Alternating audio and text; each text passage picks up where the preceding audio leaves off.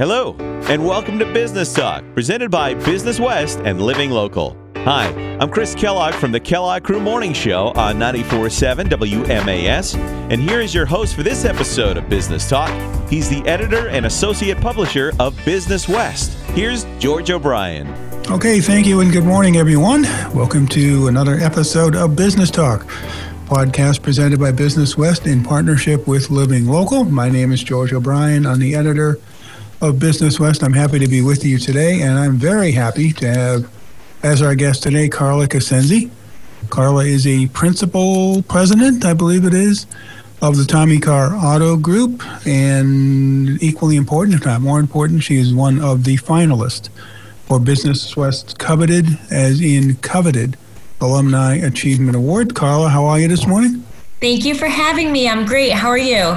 I'm very good. Congratulations again on being a finalist. This is getting to be kind of old hat for you. I love it. I'm so honored. You got a couple of Business West plaques in your office already, 40 under 40, and last year the Difference Makers Award, if I remember correctly, 2019. I remember because I wasn't there. I was having my gallbladder. That's right. Me and my gallbladder could not attend. Yeah, we were thinking of you, though. You were, I'm sure. So, again, congratulations on being a finalist. We'll determine our winner soon. We'll let you know. So, in the meantime, we want to talk to you today about a lot of things. We've had all our finalists on the air, on the podcast. The conversations have been very interesting about their work, about what they've accomplished since they were 40 under 40 when you were, let's see if I can get this right, 2013? Yes, 2013, yes. How about that? Okay. I'm on a roll. Let's keep going. We have a lot of things that we could talk about over the next little while, and we want to get to as much as we can. I want to start with your business, as all businesses been really impacted by COVID-19. Kind of an interesting story out there, the auto industry. Think back to March, boy, everything just kind of shut down and the world changed. And then slowly but surely, kind of Three Stooges like, things kind of moved back to normal again. But it wasn't an easy process. Do you want to talk about that a little bit? Yeah, I mean, I think that we're really fortunate right now. Back in March, I don't think we ever had an expectation that we would be in the position that we are now. So we're fortunate for that.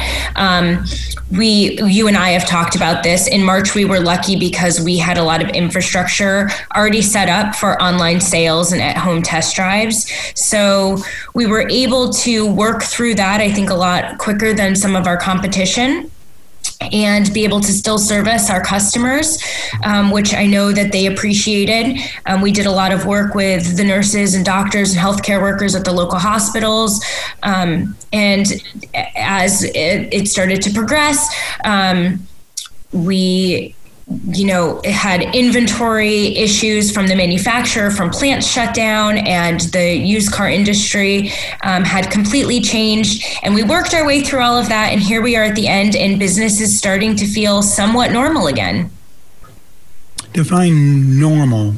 What is normal? It's not normal as in... Well, normal in 2020, right? Normal in COVID world, I guess you would say. Okay. So we're still doing a lot of at-home deliveries and test drives. We're still doing a lot of online transactions. Obviously, we're sanitizing vehicles and sanitizing the showrooms and practicing all of the CDC recommended safety precautions. But this is now our business as we know it. So... Well, before we go much further, let's back up a little. I can't imagine many of our listeners don't know much about Carla and what she does, but let's make sure about that. This is the Tommy Car Auto Group. You have several dealerships now. This was a business started by your father. You and your brother basically kind of co-manage the place. You want to kind of talk about, I thought it was an intriguing story about how you got in the business in general. This is something you had to be talked into, if I remember. Yeah, you're actually absolutely right. It wasn't your first career choice. You didn't go to college for this, obviously. Tell us that story. Yeah, I actually attended Northeastern University and got my bachelor's degree in psychology and went on to attend Columbia University and got my master's in clinical psychology. And while I was kind of determining my next step, my dad had me come home and help with some things in the business. And before I knew it, he had me enrolled in National Automotive Dealers Association Dealer Academy. And he had me working in the dealership, and I really fell in love with it. I fell in love with the sales department. I fell in love with attending Dealer Academy and working in the different departments, and it really became my true passion. So he really knew all along that he was working to support my independence and my decisions, but he definitely veered me towards the automotive business, and I'm glad that he did. So I worked with him from about 2001 all the way to 2009 when he passed away. And it's funny how things work out, because if I didn't work with him for all of that time, I don't think that my brother or I would have been in the position where we would have been ready to take over the family business. So we always look at that as such a blessing and how that happened, and everything happens for a reason. So my brother came home from college at the same point when my dad got sick, and we had an opportunity to spend 2.5 years. He had an opportunity to spend 2.5 years learning the business. I had an opportunity to spend 2.5 years learning how to go from a manager running a store to an owner now managing the managers in the different departments of the different dealerships. And from there, we just grew. We made different acquisitions and sold and bought, and here we are now with 5 franchises, all in Northampton and Hadley. I know I asked this question at least once over the years. Is this still a man's world? There can't be too many of you out there. Maybe it's becoming less of a man's world. You just don't see many women in this line of business, either by choice or because they don't want to get into it. I'm not really sure, but you don't see many women on the floor. You don't see many women behind the scenes, but I think you said this is changing a little, maybe slowly but surely. Yeah, this is a man's world for sure. But it's changed a lot since I've gotten in the business in 2001. And that's one of the things I love about the business. And I've really made it my passion to coach and mentor other women who want to be involved in the business.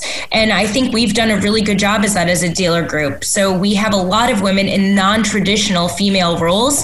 And we're really proud of that. Non-traditional as in? Service manager, service technician, parts manager, sales manager, salespeople.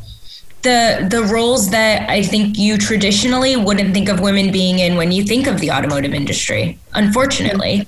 And why wasn't it, or was it, I don't even know what tense to use, women were not getting into this? Obviously, it's if you look at businesses, I mean, this is a growth industry. Auto business has always done well. It's gone up and down like most businesses have, but this is a solid business. People will always need automobiles. Why have women not moved into it as much as they should have?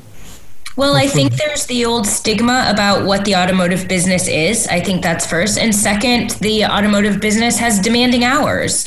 But we've done a really good job catering to and altering and working with different types of scheduling allowances to attract more females to the business. And are they moving into it? Large movement? Yeah. Slow movement? Where are you seeing it? On the leadership level? At the it's funny. We have a lot of women who start in more traditional roles and then see all of the opportunity that the business has to offer and moves up into different, what we talked about, non-traditional roles in the dealership. And what's happening in the industry? It seems like it's like a lot of others where size truly does matter now. The days of the single dealership are just about over. I think there might be one or two in this region, if there are even that. Lots of consolidation. Where is the industry heading? I think that we'll continue to see more consolidations. I think you see the dealer groups growing and buying out a lot of those single dealers. It's obviously easier to operate at and to be able to share resources at a group level. than it is at an individual level. So I think that you'll continue to see that happen, especially in today's climate.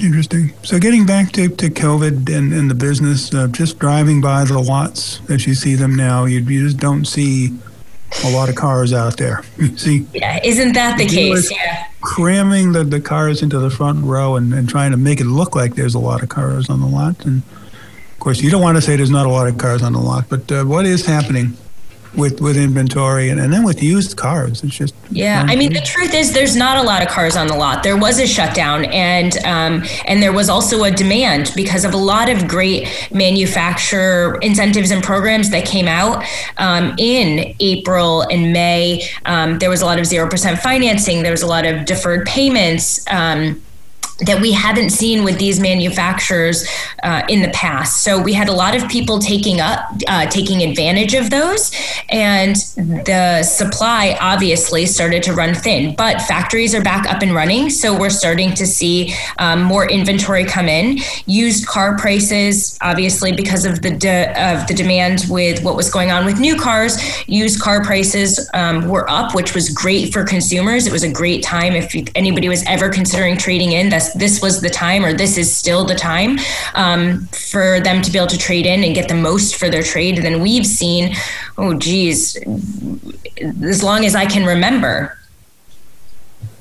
I'm not sure how long that'll last for. I'm assuming it's going to balance out at some time soon, but it still hasn't.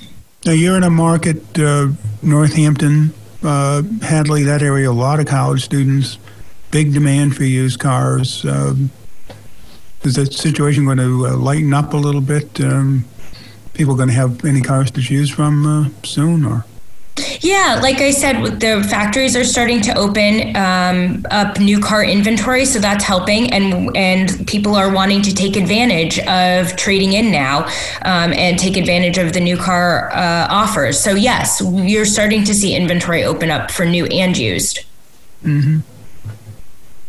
So you and I have talked about this too. Just another question about the auto industry, and I always ask people when I talk about COVID, there's been a lot of changes that have come to just about every business, and then one question that I ask him is, what is going to change forever? What is not going to go back to the way it was before? And I think we're going to see that in auto dealerships too. I mean, people were trying to get people to use the internet and, buy remotely when they could, take advantage of those types of services. And now people have almost been forced to do it. Fewer people coming to the dealership. Is this going to impact the industry long term in terms of how dealerships are structured and how big they are and what types of facilities they have? Yeah, I think we've really trained our customer base to the convenience of being able to do business online, right? So that's been great. But what we've seen is that more people want to come in and touch and feel and experience and shop across different models in person. People still want to feel and see and compare and drive what they're going to buy when it comes to an automobile. So they can do a lot of their research beforehand. They can know where they're going to be credit-wise and their price point and what their trade's worth, and they can do all of that beforehand, but people want to touch the actual product before they buy it. I think as far as the service side is concerned, we've given the luxury and convenience of being able to pick up and drop off customers' cars and leave them a rental vehicle to use while we service, clean, and update their computer software on their car, and then we deliver it back. Customers are loving that convenience, so I think we'll see that continue, and we're going to continue to support that in our group. Okay. This is Business Talk, a podcast presented by Business West in partnership with Living Local. I'm George O'Brien, the editor of Business West. We are talking to Carla Cosenzi. She is a principal with the Tommy Car Auto Group and, as I mentioned earlier, a finalist for Business West Coveted Alumni Achievement Award. You don't get to be a finalist for that award just by selling a lot of Hyundais and Volkswagens and Nissans. There has to be something more to it, and in your case, the something more to is a long record of achievement in the community. And let's start with something I know you love to talk about. That's the Drive for the Cure. This is the nonprofit that you created, I believe, with your brother, to honor your father and to raise money to battle brain cancer. Tell us about it. So my father used to hold a company golf tournament, and we would close the dealership for a day, invite all of our employees as a treat to come out and golf, have fun, golf with some of our vendors, and really just a day for everyone to get to know each other on a different level. And every year, everyone looked forward to that. And when my dad passed, we took that idea and we turned it into a charity golf tournament. First and foremost, to honor and remember who my dad was as the founder of Tommy Carr Auto Group, and to celebrate who he was. And second, to raise money for Dana-Farber Cancer Institute, his doctor, Dr. Wen, and his team of researchers there. And it's really become much bigger, I think, than we've ever expected, and continues to grow. You know, they say golf tournaments in memory are really hard to continue to keep after, you know, the 10 years. We just passed our 12th year, and once again, we were sold out. So I'm so fortunate for our employees, our vendors, our customers, and the community who comes out to support such an amazing cause every year. And I'm proud to say, because of everybody's support, we've raised over $1 million for Dana-Farber Cancer Institute. Yeah, I saw the T-shirts. I forget it had the number on the back, 1 million reasons, or I forget what the T-shirt. Yeah, a million reasons why we can make a difference together. To you. And I know it's a tough disease. Solutions don't come easy, but that's why you keep raising that money to do that. Now, I know that you're involved in a lot of other things as well. How do you choose what to get involved in? And usually it's you yourself, but it's also the company. How do you choose what to get involved in? And it's really difficult. So that's something that I've struggled with and had to actually have somebody at the dealership help me take that over, because we were just overcommitted throughout the different communities. But we have found a couple charities that are really important to myself and to a lot of our employees, and we've made a commitment to stick with those. And then obviously there's different things that come up throughout that we also commit to. And what are it's hard to say no. It is hard to say no, and especially in this time when all groups and all nonprofits are really struggling and they need that kind of help. So what are some of the other groups you're involved with? So we are involved with Unify Against Bullying. We're involved with, we do the Hot Chocolate Run every year to support the Battered Women's Shelter in Northampton. We're involved, we are a main sponsor of the Pride Parade in Northampton every year. The list goes on. If you visit carlacares.info, you can see everything else. We have been involved with Bay State Children's Hospital. There's a number of them. So again, that list continues to grow year after year after year, and congratulations for you. Tell us about Carla Cares. This is your own webpage, is it? Yeah, it was just a way for people who were interested in seeing what we do for the community or wanting to contact us about getting involved in one of their charities. It was a way for us to really be able to share and open up communication between different charities and who we are as a company. One more thing. You and I have talked about a lot of things over the years, and one of those subjects has been women in entrepreneurship. You're a woman, you're a successful entrepreneur. We're seeing more women kind of coming to the realization that entrepreneurship is a career option for them. And we're seeing more women trying to start their own businesses and get off the ground.